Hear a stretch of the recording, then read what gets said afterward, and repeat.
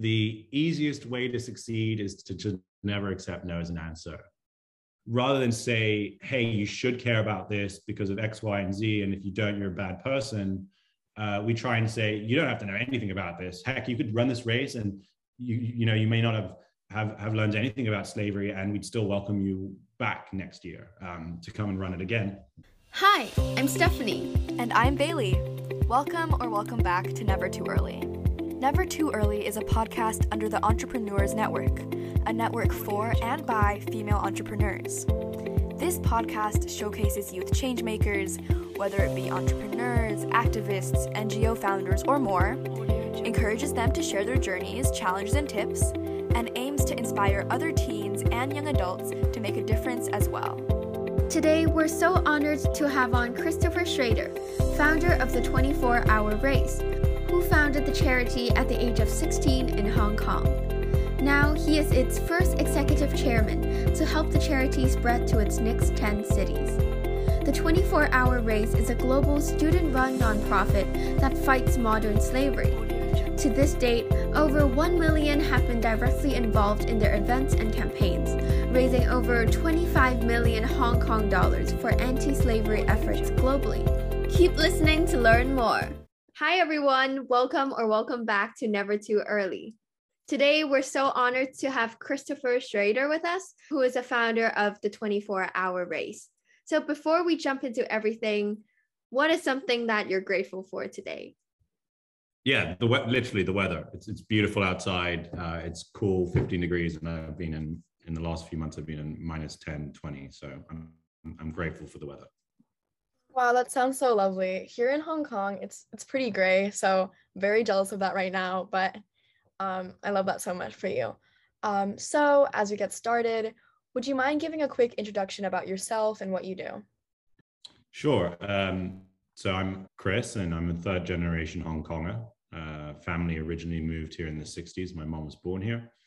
I guess with regard to the 24-hour race, the whole journey for me started a few years before it started. And that was with, an expedition I did in memory of a friend of mine. So the idea was that as a hapless 15, 16-year-old student, I didn't really have any skills and certainly no money, but I cared, about, in this case, about my friend's, the disease he passed away from. I wanted to do something about it. I figured, if I pushed my limits physically and mentally, I did something that would have been extraordinary, but relative to me, right? For everyone, that's different. People would sort of, maybe raise their eyebrows a bit and try and figure out why this guy is doing this thing. And so that was the first instance for me of, connecting this whole idea of endurance and charities. And it seems to be a natural connection. And, we all know people who run marathons, raise money while doing so, stuff like that. So fast forward a few years, I think maybe 2 or 3 years, and several more expeditions, all for causes I really cared about. I was getting a lot of questions from students who wanted to do something similar. Maybe they had their own cause, that they wanted to support, but they just wanted a little bit of guidance on how to do it. And so I set up a small kind of nonprofit, I guess you could say, where I was just advising groups of, I think about 5 to 10 groups over the course of a year or two on setting up their own expeditions. And it just kept getting bigger. People just kept asking more and more what they could do. So I figured it might be nice to give everybody a taste of pushing your physical and mental limits for a cause. And that's really where the 24-hour race started. So the idea of the 24-hour race is, it's a relay race. You run it in teams.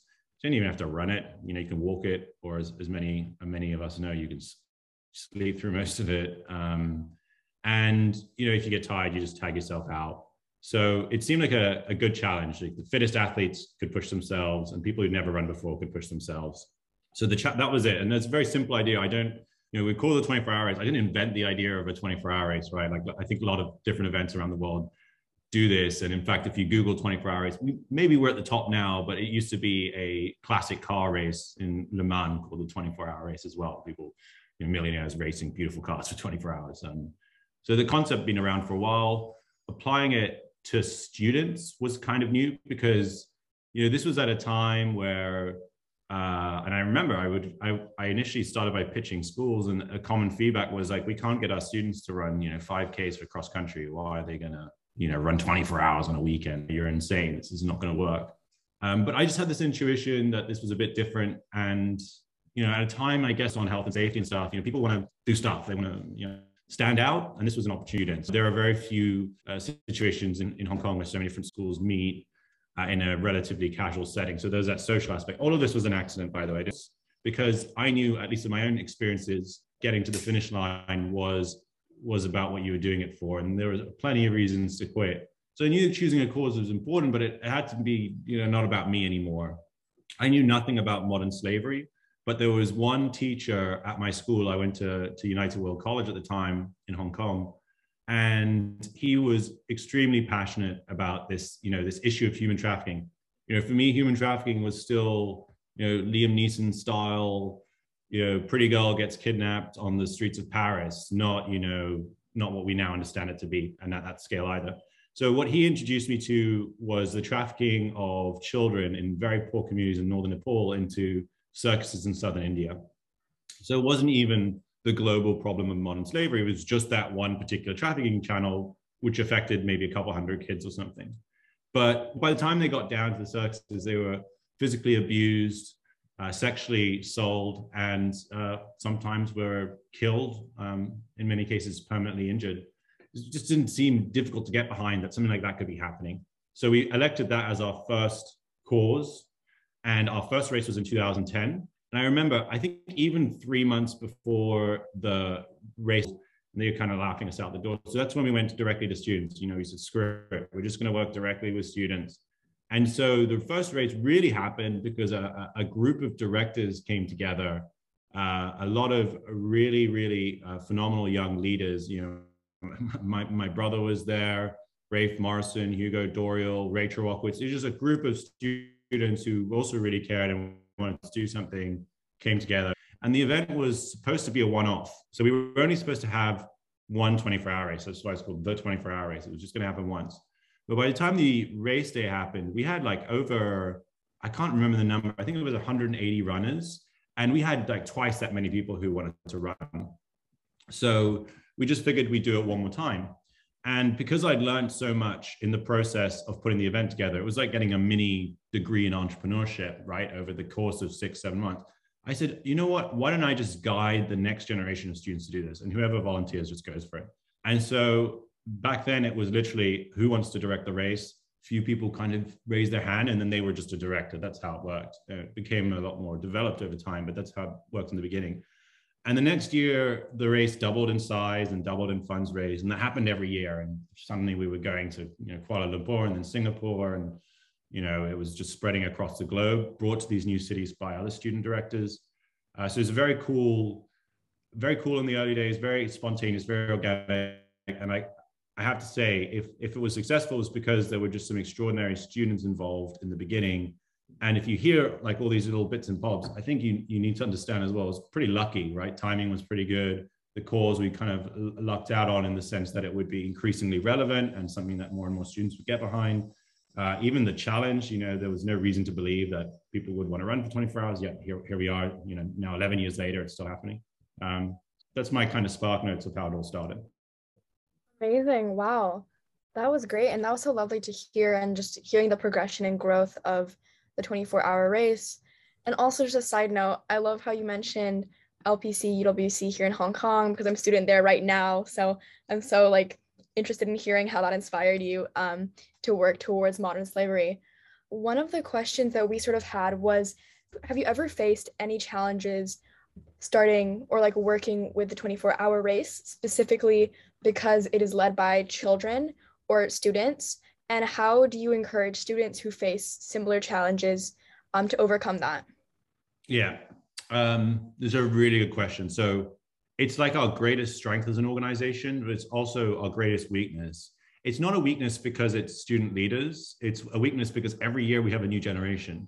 So just as the students who are incredibly capable, smart, driven, all of these directors are brilliant, certainly more brilliant than myself. And motivated, driven, and are going to do things with their lives for sure.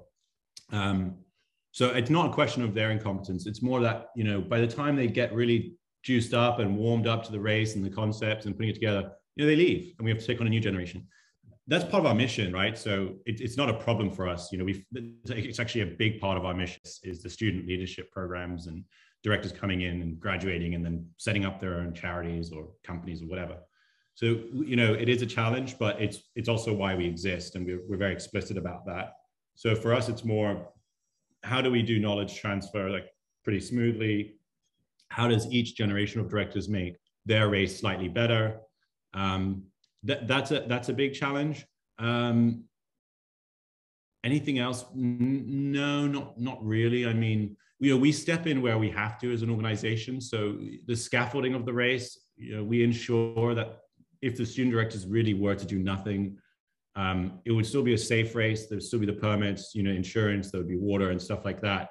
So we kind of guarantee a minimum race, but it would be an extremely boring event if it happened just because we put the scaffolding in place. So it really is the student directors, the makeup, the nice clothes, all that happens because of the student directors. We've also figured out the areas that we can't afford to mess up on, and we step in, or we at least provide very heavy guidance on how to do that. Yeah, I really love how you said that it's your greatest asset while you're the biggest problem. But it really isn't. And I really love how the 24-hour race aims to cultivate or to help this group of student directors grow throughout the process of planning out this race. You also mentioned just now that right now the 24-hour race actually hosts races across 22 cities. So it is a really global thing. So what has the process been like expanding the 24-hour race, and how did you start reaching out to different countries, or do you have any suggestions for people who are looking to expand their organizations? Yeah, so let me just clarify first by saying, I haven't led the 24-hour race now for a number of years, as in execution-wise, as a CEO or something. So you actually have a CEO, it's Daniel Hestevel, brilliant guy, very talented, actually was originally a runner in our races, then went to university, studied, and now leads our organization, which is super cool. And he has been behind that big international push. This was his brainchild and his initiative.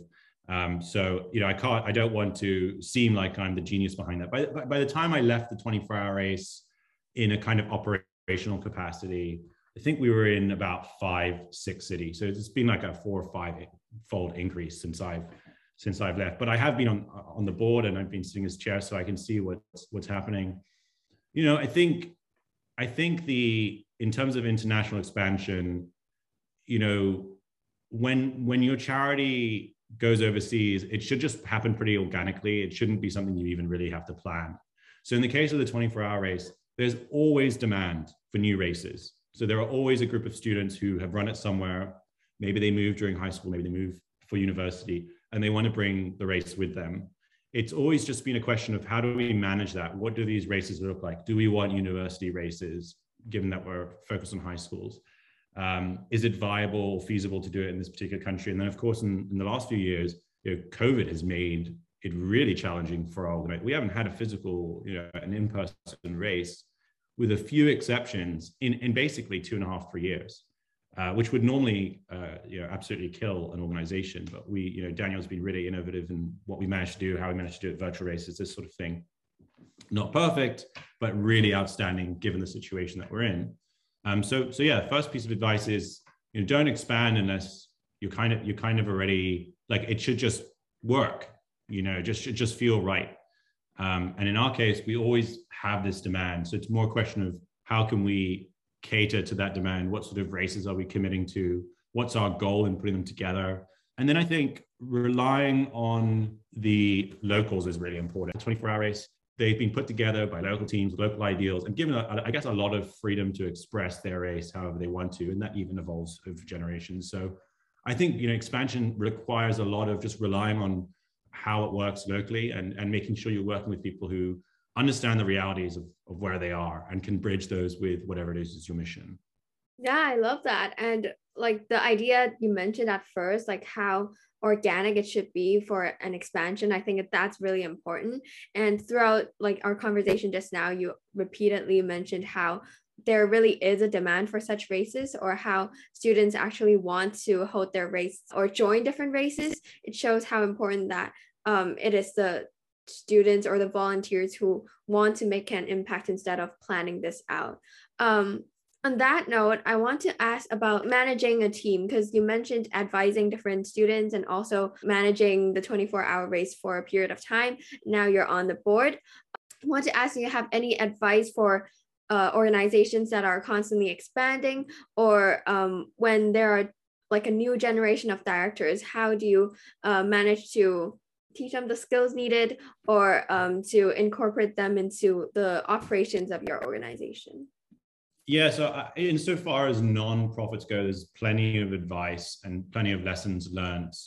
I think there are a few things that are kind of easy to overlook. If you want your organization to succeed and you're relying on a lot of volunteers, that's challenging, because with a volunteer, you have a weird relationship.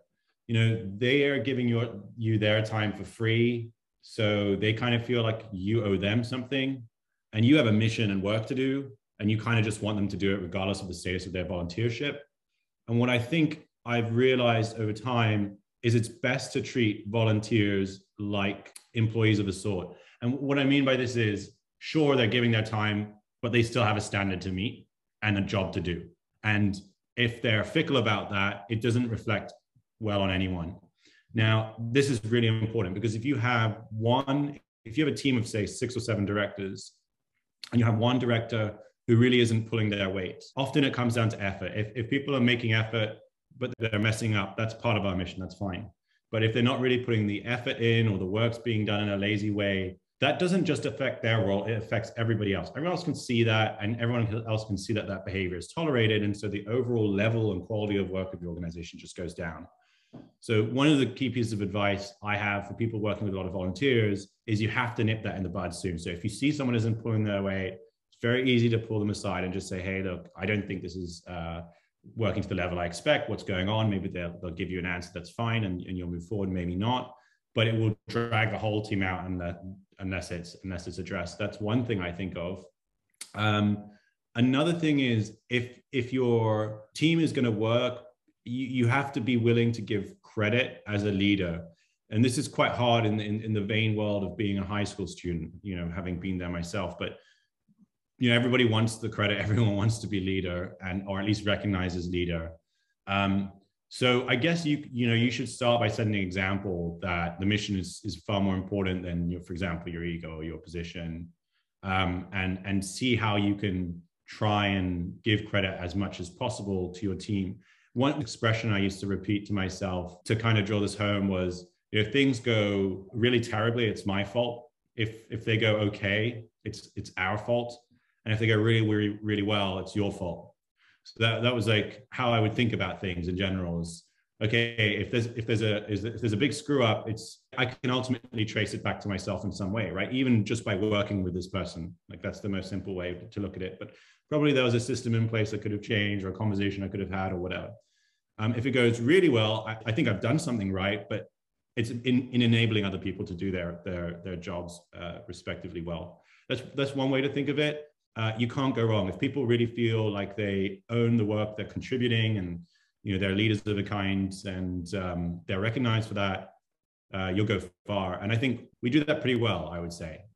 You know, and I don't think I'm being facile about it. I mean, our directors do put together our races. They do work when the directors are good, and if we don't have good directors, we don't have good races. So it isn't just an expression for us, it's also just a reality. Another mental exercise that I like to ask people is, for example, if they're starting an organization, a charity of some kind, could they do this for 20, 30 years without any recognition at all? Like no one would even know that it was done by them. Let's say it really works out. Let's say the 24-hour race existed today and nobody knew that I was a founder or I had anything to do with it. Which is kind of true, by the way. I mean, I'm a little older now. It's been over 10 years since I've been in high school, so people really don't know who I am anymore. would I still be okay with this? And I feel okay about it. You know, it's nice that I get the recognition, but I also think the work that the charity's done is enough. But it's a hard exercise to really do, to say, hey, if I couldn't put this on my uni essay, you know, this is just gonna be for the sake of this thing. Would it be worth it? Another thought I have as well about putting together nonprofit social impact stuff. I'll give you two thoughts. Okay, so one is a similar mental exercise, you know, 10, 20, 30 years, you know, a good chunk of your working life, you try and solve this problem for this cause, and you completely fail. So you've just spent 20, 30 years of your life and you've got nowhere. Is it still worth it? Is it, you know, would it has still been a battle worth fighting? If you can say yes to that, that's very powerful. You know, that's something deeply personal to you. You don't need to succeed. It's just a battle you need to fight. I think that's a really cool way to think about putting your time and energy into things. The final thing I'll say about the success of the 24-hour race, which I think is a message, you know, it's quite personal, it's quite important to me, and I think it's a little bit lost now, is there's no such thing as should. So a lot of activism today has turned into you should, etc. And a lot of it's negative enforcement. So, you know, you're contributing to the problem, you are the problem, maybe. This doesn't grow global movements. I mean, I guess it does. There have been some global movements built based on this, but my attitude's a bit different. Maybe it's not the right one, but it's worked. I think it's worked. And that is that social cause is a bit like, you know, products. You can buy them, or you don't have to buy them. You have choices, and everybody has limited amount of time. So, you know, just because someone's wearing, you know, an H&M shirt that's perhaps made by in-trafficked children, for example, doesn't mean they're a bad person, right? Just people just have limited amount of time, and there are literally millions of causes out there. Now, the reason I think the 24-hour race has gotten big is because it's, of all the causes, modern slavery is a pretty big one, right? It affects a lot of different parts of life. So it kind of warrants a little bit more support, but view yourself as a positive competitor in the market. So, you know, with us, we just sort of say, hey, we're putting on this big sleepover marathon thing. You know, it's going to be great fun. Do you know anything about slavery? It doesn't matter. Just come turn up, have a great time with your friends. And then we try and talk about the cause by attending, by participating. We try and advocate for people to fundraise, but mainly we're trying to win them over to the greatness of our events, rather than say, hey, you should care about this because of X, Y, and Z, and if you don't, you're a bad person. We try and say, you don't have to know anything about this. Heck, you could run this race and you know, you may not have learned anything about slavery, and we'd still welcome you back next year to come and run it again. And so I think that's a really important point, is if you want to win in the sense that your organization kind of grows and raises funds, if that's what it does, or advocates for a cause, try and think about positive competition and how to win over customers, you know, customers, I guess, stakeholders, supporters, rather than guilt them or shame them. I think that, and that's really, if you can do that, that's, you know, you're already going to stand out, because I feel like a lot of messaging today is, here's why you're a terrible person, you know, and I just don't think that works. I don't think that works. That was incredible. I really love how towards the end you talked about, you know, not scaring or not making people feel so negative about something that's such a large issue, and instead really enticing them and getting them involved through doing something that sounds enjoyable and is enjoyable, like, you know, the sleepover and running. And so sort of moving on from that, in that past answer, you talked a little bit more about the impact that 24-hour race has had. So I was wondering, since the start of the 24-hour race, how do you think that this initiative has been able to change and impact the issue of modern slavery? Yeah, that's a good question. So there's two types of impact that we measure, which is we raise funds, we donate those funds to grassroots organizations that actually fight trafficking on the ground. We don't have full-time volunteers working in, you know, parts of the world where trafficking is a real issue, but we try and donate effectively. So, for example, remember that first charity we supported, which was to fight the trafficking of children from Nepal into India, into Xerxes. Tangibly, within 2 years of us funding that organization, they ended that route of trafficking with a law. In fact, I believe it was India's first law which specifically banned a human trafficking channel. So the cause was, addressed. We didn't have to rescue kids from circuses anymore because they couldn't be trafficked into circuses. Since then, it's very difficult to measure these things because often we're one donor, albeit a large donor, among many other donors of the projects that we've supported. And we went from when I was CEO in 2014, where we would have one country, one cause. So each race would choose its own cause to support, to growing pretty large, and then eventually centralizing around one partner who had many, many other partners they work with around the world, which is our model now. So tracing, your dollar into this organization, and then how does that actually get spent, and does it go towards the specific rescue or rehabilitation of someone, is challenging. But we've calculated it to be like the funds raised by students, we think have directly rescued and rehabilitated something like 2,000 to 3,000 people tangibly. Now, you save a life, you save the universe is kind of the old saying, right? So anyone you can help is a big deal, but we do have to think about return on investment, right? And we're an organization that's raising millions every year. So a big part about how we think about our impact is the number of students running our races, volunteering in them, being exposed in some way to them, and then going forward in their lives with that, subtitle in their lives. Human trafficking is a problem. Here's how it exists. So when people will go to university, graduate, have a job, and it comes to simple consumer decisions or working within a company or starting one and thinking about how to avoid supporting trafficking in any way or modern slavery in any way, we'd like to think we've had a small role in that. Advocacy is a big issue. When young people care about something, we see that the world can change overnight as a result of that.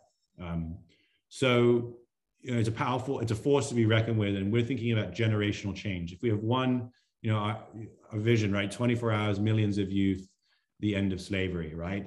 If we can get one day millions of people to run at the same, we used to host our races, by the way, at the same time, which was really cool. We can't do that anymore. It's too cold in Europe, that sort of thing. But the idea was, if we can get millions of people at the same time, all thinking about slavery and advocating for solutions to their local manifestations of the problem, maybe we can make a dent in this industry. Considering that estimates vary on what the value of the industry is and how many people are enslaved, but I've had like 45 million or more people in an industry worth over $100 billion US, so a year. So it's a huge problem. It's we're not going to outfund it. When even 2,000-3,000 sounds like a lot, but hey, it's 45 million. And if you're super cynical, you could also say by removing one person from slavery, you're actually creating another slave, so long as the demand doesn't disappear. So you rescue one person, well, someone who wasn't in slavery maybe is now enslaved to fill that gap. Like it's not a perfect analogy, but that's a very cynical reading of what actually rescue means. So you have to address the actual demand. You have to think about changing people's views.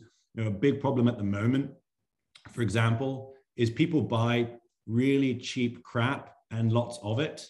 And if we can address that problem, for example, we'd address a lot of slavery. Like everybody these days is shopping all the time, and the stuff that they're buying is getting made in places where regulation isn't so good, and people are exploited.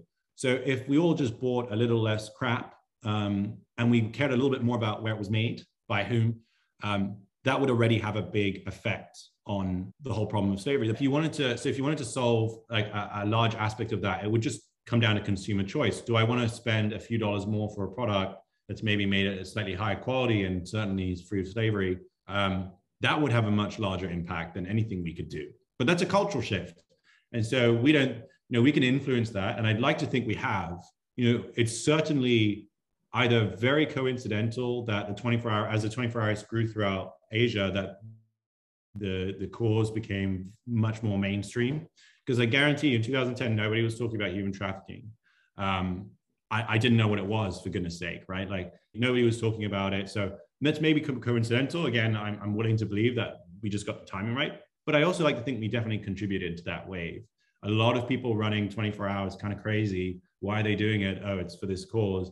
And then in turn, like a lot of the students that run the race put together events on school campuses, totally not related to us, but advocating for issues around modern slavery and stuff like that. Yeah, that's really amazing. I love how you mentioned that impact is sometimes not measurable, and sometimes it might actually make you feel like lost in the process of like trying to advocate for a particular social problem. But at the end of the day, even challenging the volunteers to run for like 24 hours, or having the student directors try organizing an entire 24-hour race is already a type of impact. And as student leaders, that is also something that we should take account of. So wrapping up, we have a few questions that we ask every guest. So firstly, on the topic of making an impact in our community or making a change in this world, what is a change maker to you? One way I like to think about this is to think about the greatest impact you can have as a person. And I think we often get this really wrong. So we think that the biggest impact we can have is at the sort of Gates Foundation, Elon Musk's of the world level, where you've created something that is global, maybe generates billions of dollars, maybe doesn't, affects millions of people. I actually don't think that's the biggest impact you can make at all. In fact, the biggest impact you can make starts with the people immediately around you, in particular your family, your community, your friends. And very often, their lives are not easy. They're not always going well. And there are little things that you can do that will drastically change the course of their day, their month, their year, their lives. Like, I could buy a Tesla and maybe I'm doing a little bit to change the planet, but one conversation with one family member or friend could change my life for the better in ways I can't even imagine. So being a change maker, I think, starts by opening your eyes and figuring out how to be a great community member and a great family member, you know, if that's possible for you, and being a great friend, you know, and then I think you could start to think about being part of a larger community. And lastly, and least importantly, is being the founder of the 24-hour race. The most important thing really starts with how you live your day-to-day life and the decisions you make within it. Now, this doesn't mean you're a perfect person at all, you know, but I think there are things that all of us can do every day that drastically improve the well-being of ourselves and our communities. And that's where being a change maker starts. If you skip that part, what the hell are you doing? There are plenty of people we now know who kind of advocate for big causes and big change, but maybe in their personal lives are not so perfect or could have done things a little better. I think that's where we should maybe start. And by the way, I'm not saying that someone who is flawed can't do great things at all. No, that's far from what I'm saying. In fact, one of my little expressions is hypocrites know best. Like, if you're someone who's hypocritic, you're advocating to do things differently, it's probably because you're doing something and you understand to some extent, you know, more so than people who don't do it, that it's not good. It's not good for you. It's not good for the community, that sort of thing. It's a very generous reading of hypocrites, but I do think it's true. It's true to some extent. So yeah, I would start by thinking about your life today, the things you're interested in, the friends you have, your family members, and how you can impact their lives, because that will always be the biggest impact you as a human being can ever make. Yeah, that is very true.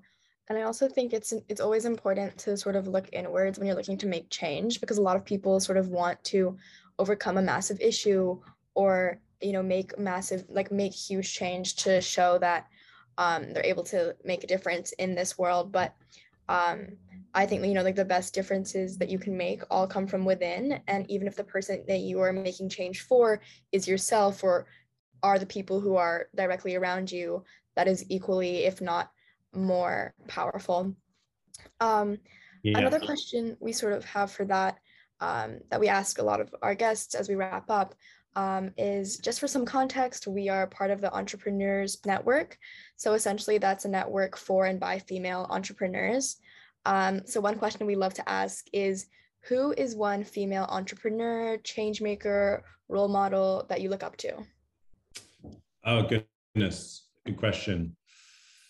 Good question. I should have an answer ready. I mean, I'm gonna go with someone I know who is actually on the board. So Gloria Yu, you should definitely chat with her. I think, going back to what I said earlier about trying to make the biggest impact you can make is around the people you know and the community that you're a part of. I think she really exemplifies that. She is, by the way, just a very successful person in general. Okay, so she's done several amazing things, and she's now co-founded a company which is in the health space, and before that she's been a big activist for sustainability in fashion. So I'll go with someone I know and admire and respect. She's on the board, Gloria Yu. I hope you get a chance to chat with her. That is amazing. And one of our questions actually later would be anyone you would recommend us talking to. So we would definitely stalk her LinkedIn. So as we wrap up, just now you've already given a lot of amazing advice. Me and Bailey were keep taking notes. But is there one final piece of advice, short and sweet, you would give to ambitious, excited youth out there who are looking to make a difference in their community? Yeah, don't give up. Companies fail not because they run out of money or because they don't have customers, or it's because the founders give up. At some point, they just don't care enough to carry on. Fair enough. But the easiest way to succeed is to just never accept no as an answer, and to constantly figure yourself out. I think this is my life philosophy. I don't think I'm a very smart guy. I'm certainly not very rich. But I don't give up ever. Okay, within reason. There are times I'll give up, but I try my best to really, really, really hold out for as long as possible. And I think you'll be kind of surprised with how much you can learn and achieve at the very least by just pushing through with something, even when it doesn't seem like it will work. I mean, again, remember the 24-hour race. We had zero signups months before the event, and then it just happened. It just worked out. And the same was true for every other race. Everything else that we've done never worked the first time. It took a few errors and a few lessons, sometimes really hard lessons, to figure things out. So don't give up. I love that so much. And I think not giving up is a testament to the growth that the 24-hour race, has experienced over the few years. And, if you had given up that first time you tried and nobody signed up, where would it be now? So it's incredible to think that just persistence can get you so far. And I'm sure, you on the board of the 24-hour race and just the 24-hour race as a whole will continue to do so much in terms of expansion and in terms of just making an impact on the issue of modern slavery. So for those people who are listening that might want to follow your journey or the 24-hour race, where can they do that? So I'm not on social media at all, but check out our Instagram page, 24-hour race, or our website, 24hourrace.org. I think we might even have a TikTok now. I don't know, and it's certainly a Snapchat. So that would be the way to figure it out. Definitely sign up for our newsletter. If you want to get involved, please get in touch. There are lots of ways to do that, whether that's on Instagram or on the website. And I hope to see you at our next in-person race whenever that happens. Amazing. Thank you so much. Again, thank you so much for coming onto the podcast. Thank you so much for coming on. It was amazing. And hope to see you next time. Bye. Thank you. Huge thank you for tuning in to this podcast. We hope we taught you something today. If you would like to hear the insights of other young changemakers, tune into this podcast every Wednesday at 8 a.m. Hong Kong time, which is GMT +8. We are on Spotify, Apple Podcasts, and Anchor. To stay updated and involved, follow at nevertooearly.pod on Instagram. We have all the links in the description of this episode. We'd love to hear from you. Talk to you next week.